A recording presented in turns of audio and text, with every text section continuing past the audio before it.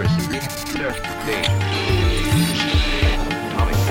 Five from Threatening freedom. We fail, and freedom fails. This is Out of Order, a German Marshall Fund podcast about how the world was, is, and will be ordered. The coronavirus is turning life as we know it upside down in ways that seemed unimaginable just a few weeks ago. Across the globe, governments are responding differently to the crisis, setting off a wave of political and geopolitical implications that are far from being fully realized. With events unfolding at what feels like a mind-numbing pace, we asked our GMF colleagues situated around Europe to describe how things are playing out locally where they are, the steps their respective governments are taking so far, and how or whether nationalism is playing into any of this. To tell the story, we've asked colleagues in Germany, France, Spain, Belgium, Turkey, Poland, and here in the US to answer three questions. What's the mood in your country? What's the degree of nationalism in your country's response so far? And lastly, if you had to make a prediction, do you think that this experience will ultimately help or hurt nationalist and anti-globalist politicians and parties in your country? Here's the episode. Hi, this is Peter Sparting. Marta Profi-Jazowska. Sina Kausch. This is Chiara Rosselli. Talking to you from Brussels. Washington, D.C. Hi, this is Peter Sparting, a fellow with the German Marshall Fund, talking to you from Washington, D.C. on March 25th. As anywhere else, it took the country a few days here to realize what was actually happening. I would say that the mood has since shifted quite quickly, and that worries grew especially fast given the lack of reliable, widespread testing in the country. As the federal government's response was slow and at times unclear, with diverging statements from the president and his scientific and medical advisors, the states and cities have taken the lead in enacting public health policies. Here in the D.C. region, the state governments of Maryland and Virginia, as well as the District of Columbia, acted pretty quickly, actually, to shut down schools, bars, restaurants, and non-essential businesses. Now, we're kind of in a waiting pattern here to see when and if these measures will have any effect. However, the situation in New York City and New York State seems to be getting very problematic, and the density of the city is making the virus spread fast, so people are paying close attention to what's happening there. Meanwhile, in Congress, the focus has been on trying to stave off economic collapse. Late last night, Republicans and Democrats agreed on an aid package that would come to about $2 trillion, which is by far the biggest rescue package ever passed. And in terms of the degree of nationalism in the response, it is notable that the president and his supporters still refer to the virus as the Chinese virus. At this point, it's unclear to me whether that is mainly an attempt to shift the blame to the outside in an election year, or if this is a more lasting effect. While the initial shutdown of travel from Europe seems to not have been very well coordinated with governments there, the closing of the border with Canada and Mexico was done in a more cooperative fashion. So maybe there's some aspects of cooperation that are becoming necessary for this administration as well. The unique situation that this crisis has hit the United States in the middle of an election year makes it a bit difficult to think about the political consequences beyond just a few weeks. Campaigning has moved to the online sphere for now, and we don't know what the effects will be yet. Sometimes leaders can benefit from a rally around the flag effect here, as happened, for example, after 9/11. And so far, President Trump's poll numbers have remained stable or even slightly increased. The question is what happens once the public health and the widespread economic effects will be felt and actually realized by broad sections of the population. It would seem that this could hurt re-election chances of any incumbent, but if we have learned anything in the past years here, it is never to assume anything and never to make any predictions.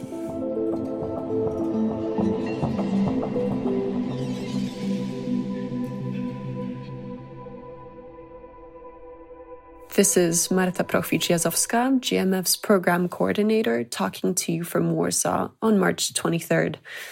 The general mood in Poland right now is like anywhere else, really. Everything came to a halt. Schools are closed, shops are closed. And whether people are panicking or not really depends on what it is that they do. Small shop owners, of course, and bar and restaurant owners are beginning to feel a sense of uncertainty. People who have stable jobs, full-time employment, and are working from home are taking this very seriously, but definitely not feeling a sense of panic. So like everywhere else, people are worried and fearful. But what I do think is particular to the Polish context is that they're being very understanding of the harsh measures. They're accepting them without protest, being very disciplined, and taking the restrictions really very seriously, even avoiding talking to other people from closer to a meter when they go out to walk their dog. Overall, I feel that there's an atmosphere of solemnity, which is also very particular to the Polish context, a type of ceremonial community that is forming around this crisis, something a bit akin to what we saw in Poland after the death of John Paul II and the airplane crash in Smolensk. The media messaging at the same time is very calm and supportive. People are talking about how to stay healthy across all newspapers and press. The problems with the public healthcare system are being raised by the opposition party. The ruling government is being accused of not doing enough tests, but these messages are not as well heard as the calming ones. And the biggest debate that's taking place right now in Poland is the debate around the elections and whether to postpone them or not. The ruling party is not willing to postpone them just yet. And the opposition parties want to postpone the elections, saying that they will be impossible to do in the current circumstances. Poland has closed its borders, and only Poles and foreigners living in Poland are allowed into the country. The citizens of Baltic countries, Lithuania, Estonia, and Latvia, who wanted to cross Poland by road to go back to their own countries, were not allowed to do that by car, and there has been a lot of criticism towards the Polish government for not opening up a humanitarian corridor to allow passenger cars. So the response in this sense has been very nationalistic and inward-looking. There is no talk about solidarity towards other European countries or any other countries around the world. When the ruling party looks abroad, most of the time they look towards other countries' responses to the crisis, and mostly pointing to Italy for a bad response, which serves as an example for Poland to lock its borders even sooner. So Poland is not getting any help from other countries and not asking for help. The EU aid that was granted to Poland went practically unnoticed, and there wasn't much talk about it. So it seems that the ruling party wants to deal with this crisis and make a point about dealing with this crisis all by itself. The crisis that we're facing right now is a test for ruling parties everywhere in the world. And the ruling party in Poland right now is a right-wing Eurosceptic national conservative party. And if the crisis calms down in a couple of months and the presidential elections that are scheduled for May take place, then the Law and Justice Party will automatically be strengthened. The opposition parties have been supportive of the measures that have been put in place. There has been criticism towards their handling of the healthcare system, but overall, everybody agrees that the measures were necessary. Now, this is the most unlikely scenario because everything else, which is the healthcare system and the economic recession that we're going to face, all of that is far more important than these short-term measures that were put in place. They will have much wider consequences. So if the crisis calms down after the recession starts, then people will look towards opposition parties.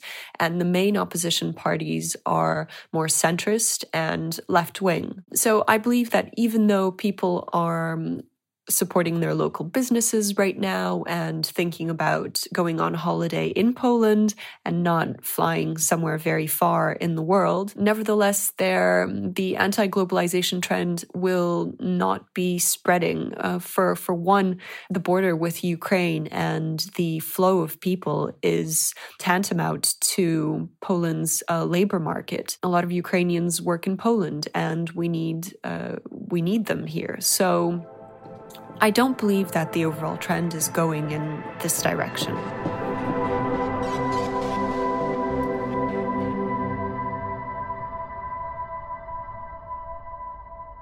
This is Bruno Leté, Senior Fellow at the German Marshall Fund, talking to you from Brussels on March 25th. I wanted to give today a brief overview of how the situation is in Belgium. Unfortunately, here as well, the numbers for infections are still increasing, and so are, unfortunately, the numbers for diseased people. But Belgium was among the first countries in the European Union that did implement restrictive measures such as social distancing, closing schools, closing shops, closing bars and restaurants. And so we see that this early decision is paying off. Relatively speaking, if we compare the numbers for Belgium, they are lower than the numbers compared to other countries in the European Union, like France or Italy or Spain. It does not mean that this lower number projects confidence for what is going to happen in the next coming weeks. But overall speaking, we could argue that the Belgian federal government made the right decisions on the right time, and the management of the COVID-19 crisis has been handled pretty much well. From a political perspective, we see that the crisis has actually brought the government closer together. Before Corona erupted in Belgium, there was still no federal government in Belgium. They were still negotiating, almost a year actually, they were negotiating to form a coalition.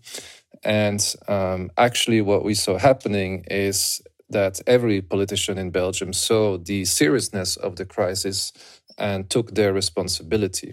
2 weeks ago, a minority government was formed that will receive the support of all parties in the Belgian parliament for tackling the crisis. All parties, including even those that could be deemed more radical, whether they are on the left side or the right side. So what we really see happening in Belgium is that Corona created political unity. And that, of course, is something that was very essential for the country and able to have the muscle to deal with this crisis. From a health perspective, we see that the hospital network is still doing relatively well. The government has swiftly increased the capacity at the emergency services. Belgium now has about 2,000 beds available, and we see that this capacity is still quite adequate. About 500 people are now lying in first emergency services in Belgium, so they're still quadruple the capacity, but obviously the government day to day is monitoring that situation and is evaluating if more beds need to be created in the emergency services. Belgium is one of the countries that boost an excellent healthcare service, but we also see that in the midst of this crisis, the government has taken the measures that were necessary. They also support healthcare staff by, for instance, providing extra amenities and benefits for them.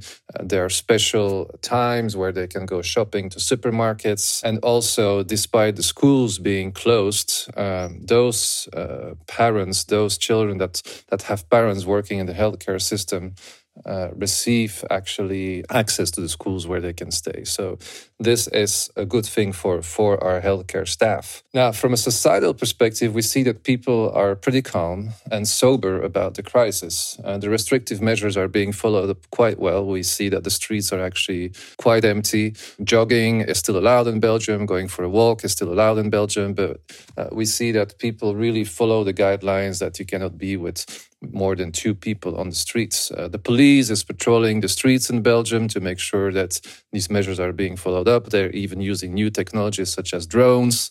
But the amount of people that have been fined is relatively low. So we see that society copes with the crisis in a very sober and rational way. In the beginning that the restrictive measures were implemented, there was a bit of a rush on the supermarkets. But today we see that this rush is over. I myself was at the supermarket yesterday. There were no queues and all the shelves were plenty of all the necessary goods that people need. So I would say a sober response from society. We see that society generally is also supporting the measures that were taken by the government. So that's it for the general mood in Belgium. Very interesting to see, though, is that Belgium was also very quick in closing its borders in a very precise manner, actually. The police closed the borders with the Netherlands, with France.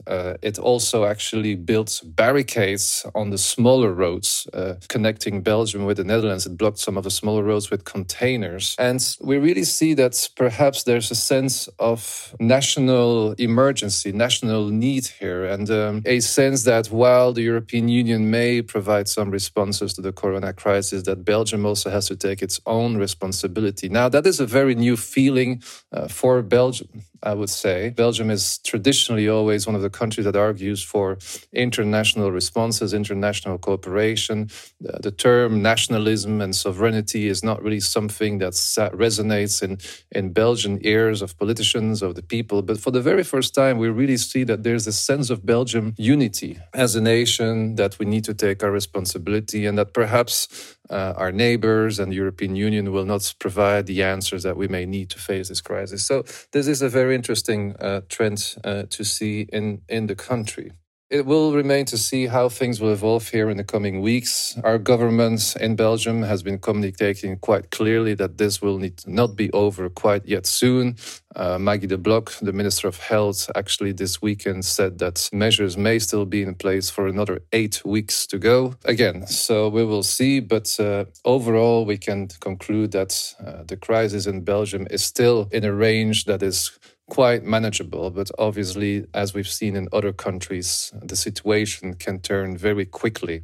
From economic perspective, last but not least, the consequences are pretty dire. Already 1 million people in Belgium are on technical unemployment. Belgium has a population of 11 million, so that's almost 10% of the population that is now really facing a serious economic and financial problem. The government has been very quickly to announce an aid package. It has also announced measures to help businesses, SMEs, for instance, for those entrepreneurs that now no longer can to work. They don't need to pay rent. They don't have to pay electricity or gas or water. So these measures have been in place, but there's no doubt that the corona crisis will leave a huge footprint on the Belgian economy. A recession has already been announced by the National Bank. And so we see that this corona crisis is now also surely but slowly turning into an economic crisis.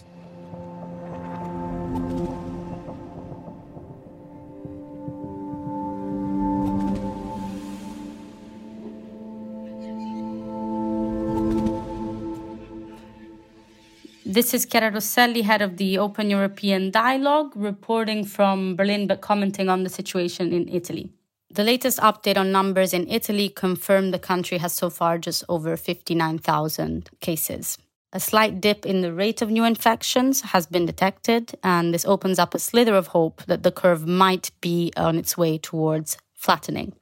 Yesterday, 3,957 new cases were detected, which is already 1,000 less new cases than the day before. The mood in the country reveals that the majority of Italians, circa 70%, now accepts that the crisis is here to stay, that it will last at least another 2 to 3 months.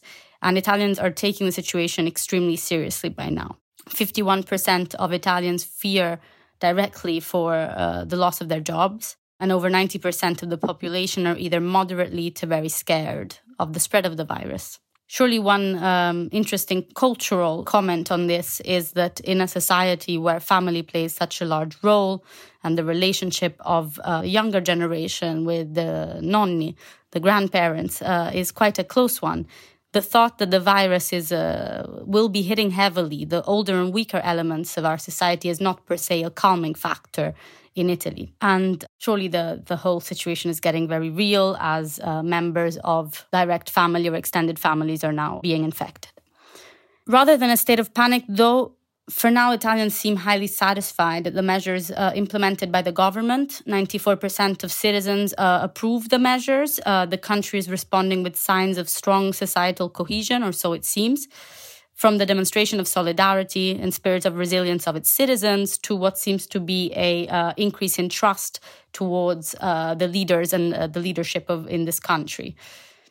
Media reporting seem on the whole relatively balanced. The tones are down to business, matter of fact, less prone than they have been in other crises to speculation and sensationalization. Indeed, 64% of Italians think that they have reacted to this crisis well, that the media has reacted well. Finally, the messaging coming from the government is we will be hit.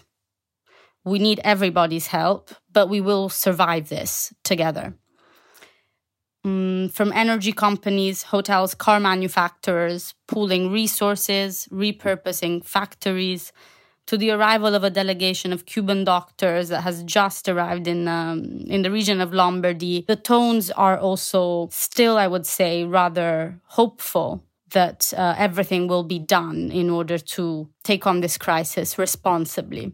There's been widespread criticism of how the EU has reacted to the Italian crisis. This, of course, was also felt in Italy. In fact, whilst trust in institutions, in national institutions, has increased across the board from trust in the government, in the health system, in the civil protection, in the regions as well, has increased. Trust in the EU as a sort of response actor in this whole crisis has not fared so well. That said, it's important to note that particularly the backlash came after the Christine Lagarde comment about the ECB's role not being there to close spreads. What's important to understand is that for a population that for the past 10 years has measured its own success, the health of its financial system by two measures alone, GDP and spread, to dismiss the importance of this measure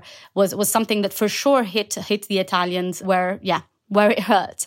That said, it is wrong to assume that the Italian media or public is all consumed with the political blame game. I think far from it. The media, the messaging, the citizens are way more concerned with getting down to business and really addressing this crisis. And there hasn't been an overwhelming amount of, let's say, political speculation at this stage. It is too early to tell what the political implications for the country will be. In Italy, we still don't know the magnitude of the crisis and how it will impact the economy. But of course, the economic implications will have a major impact then on the political landscape as well.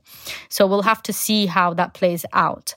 That said, what we do know is that the bigger parties are gaining, Partito Democratico and Northern League in particular, and smaller parties are losing out.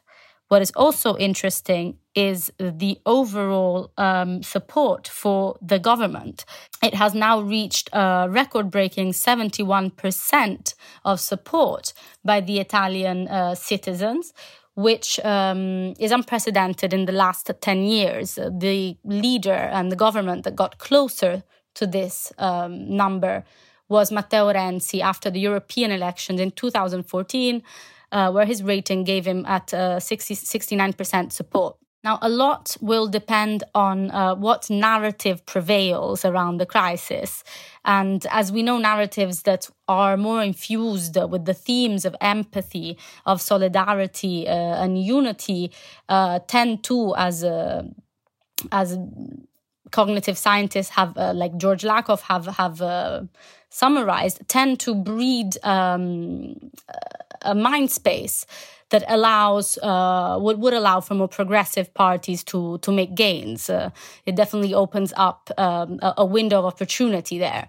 That said, if the narrative that prevails is the one of, let's say, we are at war with this virus, sort of over-securitization of the theme, then this could perhaps play in the hands of more right-wing parties.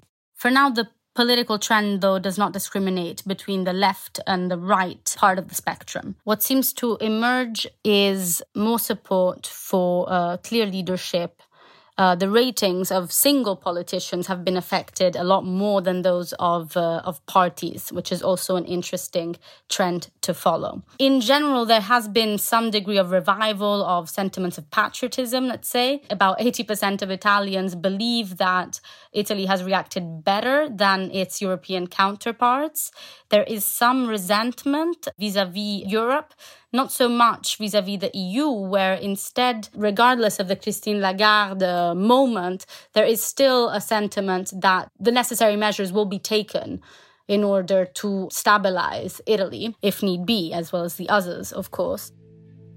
But there's more of a resentment towards the individual countries that took so long to take seriously the threat that was being announced by Italy.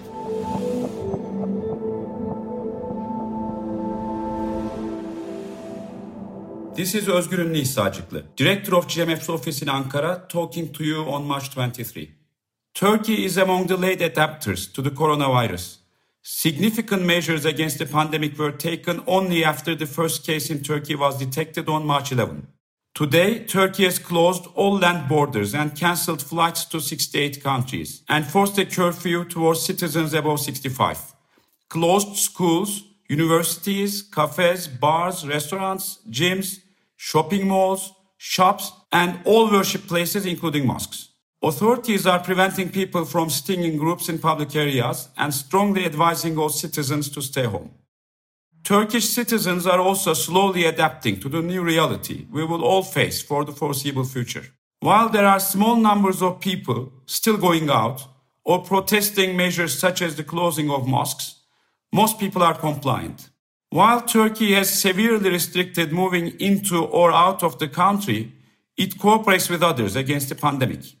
It has bought 2 million test kits from China and sold 500,000 domestically produced test kits to the United States. It also sold 50,000 masks, 100,000 protective garments, and 100,000 safety goggles to Bulgaria. The pandemic is also influencing the Turkish society in a way that could transform politics. Turkey is known to be a country with a high degree of polarization and political tribalism. With the pandemic, there are signs that political tribalism and polarization are weakening. In fact, the most visible fault line in the Turkish society today is along the lines of social distancing. While well-known political Islamists have argued in favor of closing the mosques, people who otherwise are very critical of the government have enthusiastically supported the measures initiated by the government. Every day at 9 p.m., Turkish citizens from all political backgrounds applaud health workers from their balconies and windows. Perhaps while fear led to political tribalization in Turkey in the past, a greater and more widely shared fear is creating cohesion today. While it is really way too early to tell, if this trend endures in the post-pandemic period, it could lead to a less polarized political environment in Turkey. However, there is yet another outcome in the form of rising inequality that could impact politics in a much more significant way. While upper middle class professionals are making a big deal out of working from home, vulnerable groups such as house cleaners, taxi drivers, street vendors, waiters, and many others are losing their meager incomes. SMEs, particularly in the service sector, are facing bankruptcy. Unless addressed effectively, and it is not being done yet, these developments could lead to a significant social tension in the post-pandemic period.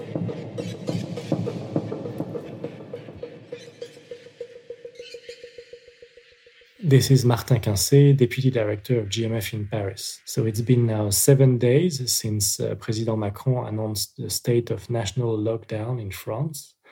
The population is obviously very worried, but generally speaking, the different measures have been respected and they were supported by the different political parties. The criticisms against the government have mostly focused on the fact that it did too little, too late. Some political leaders of the opposition have blamed the government for having organized local elections on March 15th. And I think this decision in particular will be what the government will be blamed for in the months to come.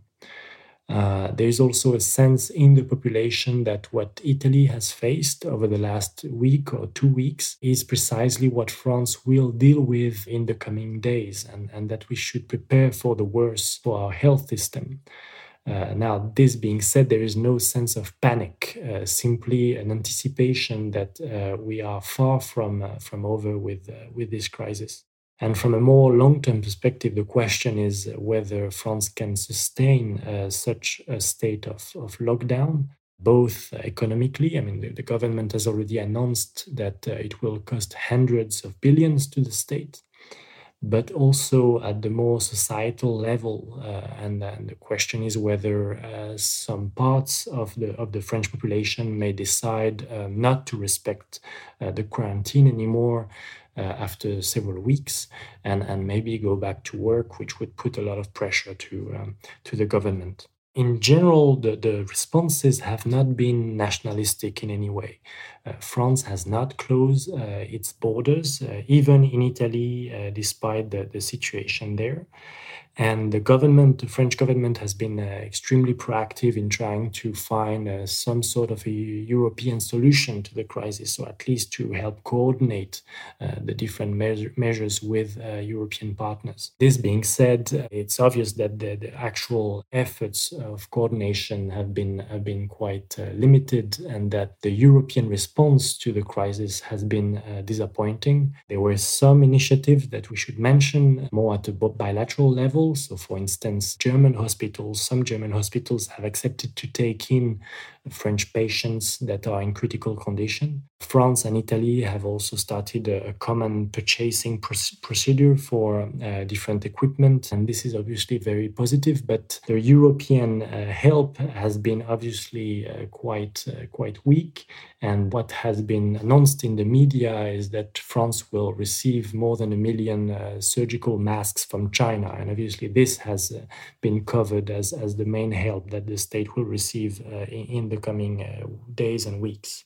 Now, given the current trend, I think we can say that the situation will not be back to normal before at least another 2 months, and that after the pandemic, a very serious economic and political crisis will follow. In fact, we can even expect that the rest of President Macron's mandate, which is supposed to end in 2022, its first mandate, the rest of this mandate will be defined by the response to the crisis.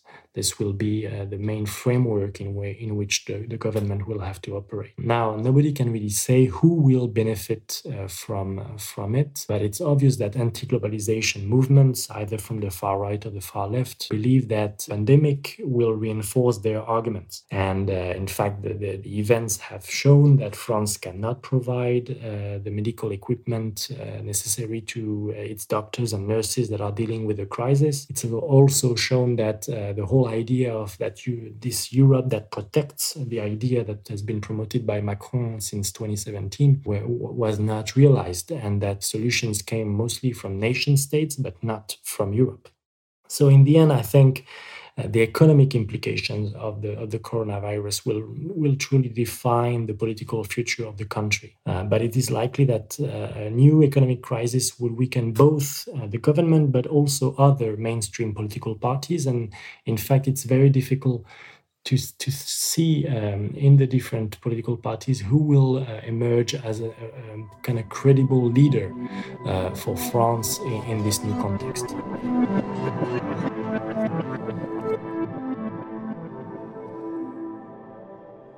Hi, this is Christina Kausch, GMF Senior Resident Fellow from Madrid, Spain, where today on 23rd March we've been 12 days on a total lockdown. The mood here is, considering the high numbers of cases, still surprisingly positive, at least among the non-infected, and as much as I can judge this here from the quarantine. The Italian example has led to a harsh lockdown, which has just been prolonged to another 2 weeks for a total of 4 weeks. The ambience is good. There's a mood of solidarity, I would say. At night, people are clapping on the balconies to honor the sanitary workers. Above all, right now, what is soaring is the fear of the socio-economic impact of the virus lockdown, which is coming through. Spain is still recovering from the 2008 financial crisis.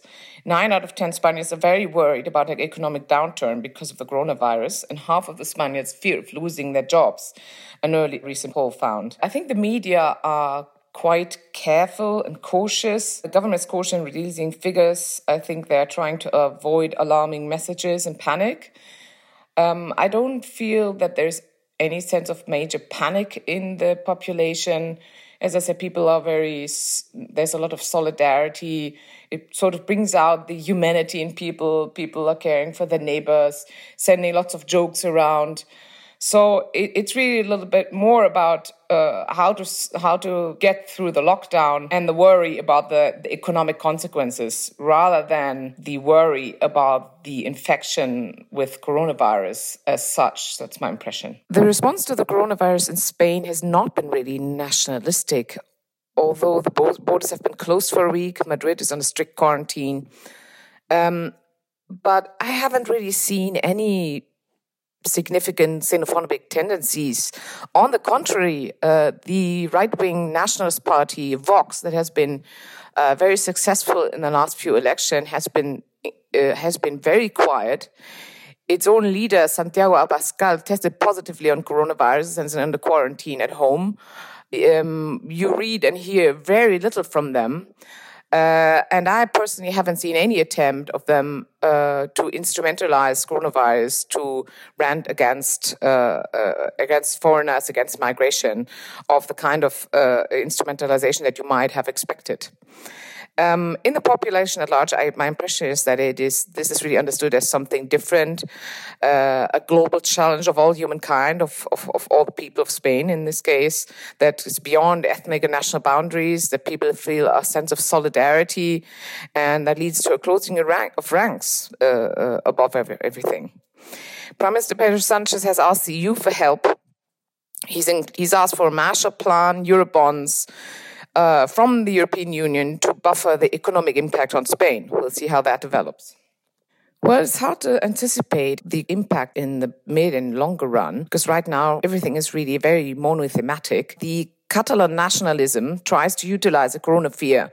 They've moved from Spain robs us to Spain infects us. But as far as I can see it from here, this is not really gaining a lot of traction, because even in Catalonia, people are locked up in their houses and have other things to worry about right now. At large, I think there are a lot of ironically positive effects. Everybody really reunites in the face of the coronavirus. And yes, there's criticism of the Sanchez government, but that's relatively low key, I would say. The experience of the corona crisis will help the Spanish political system to mature. It helps the political forces, the party leaders, to get used to consensus building, to negotiation, to collective problem solving in face of common challenges. And thereby, I hope to some degree lift this kind of eternal prism of party politics that has dominated the Spanish political discourse for so long.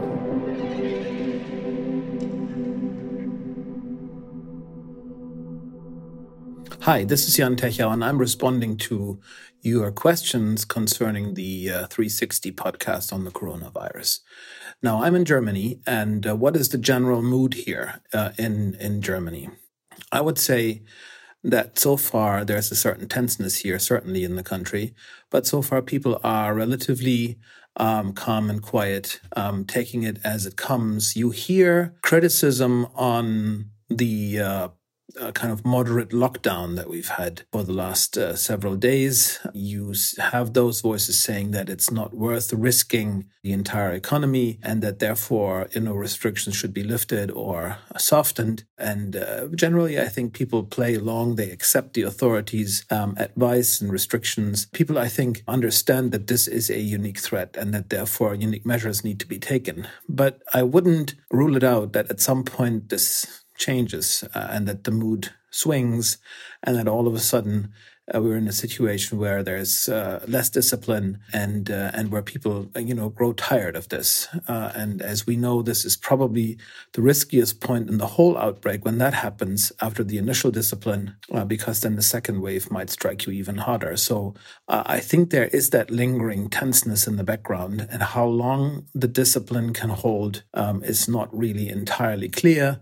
Media messaging is actually quite straightforward. And those voices who say that all of this is overblown are still very much a minority program. But, as I said, that might change.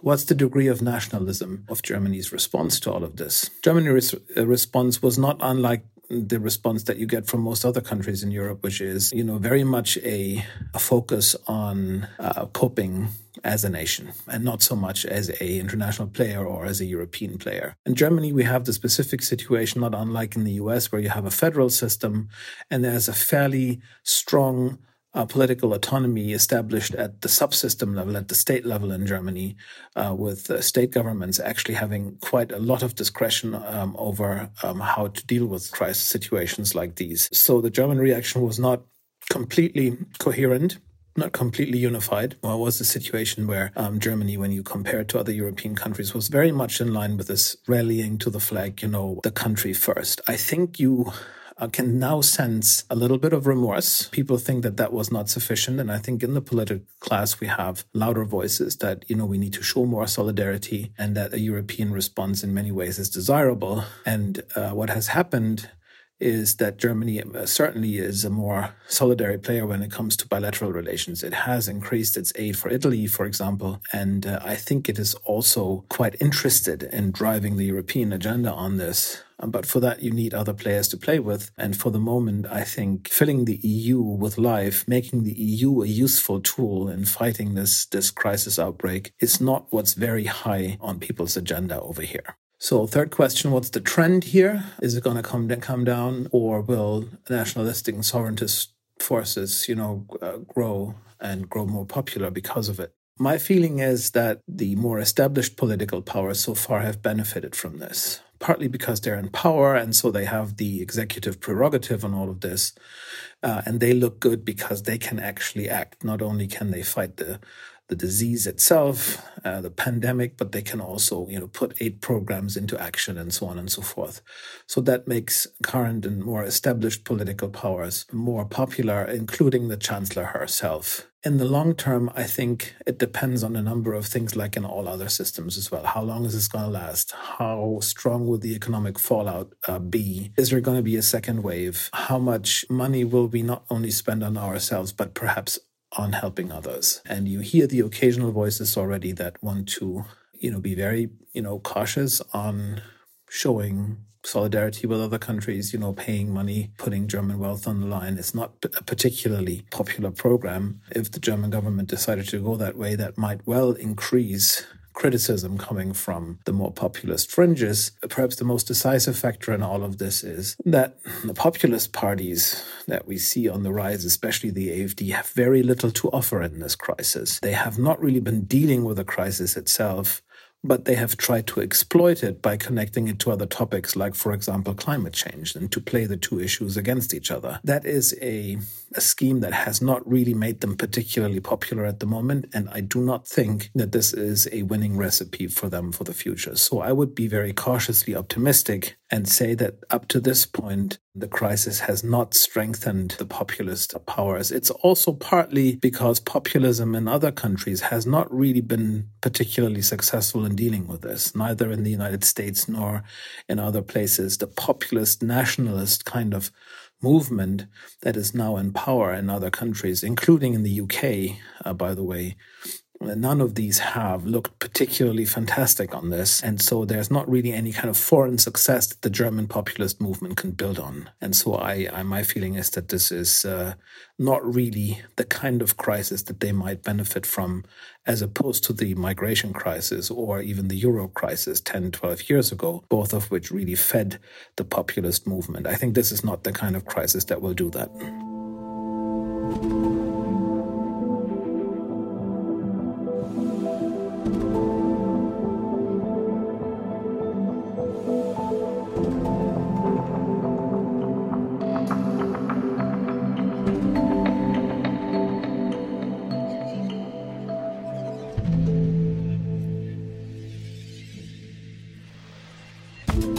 The Out of Order podcast is produced by Zachary Tarrant and me, Sydney Simon. Rachel Tausenfreund is the editorial director. Sound design and editing are by Zachary Tarrant.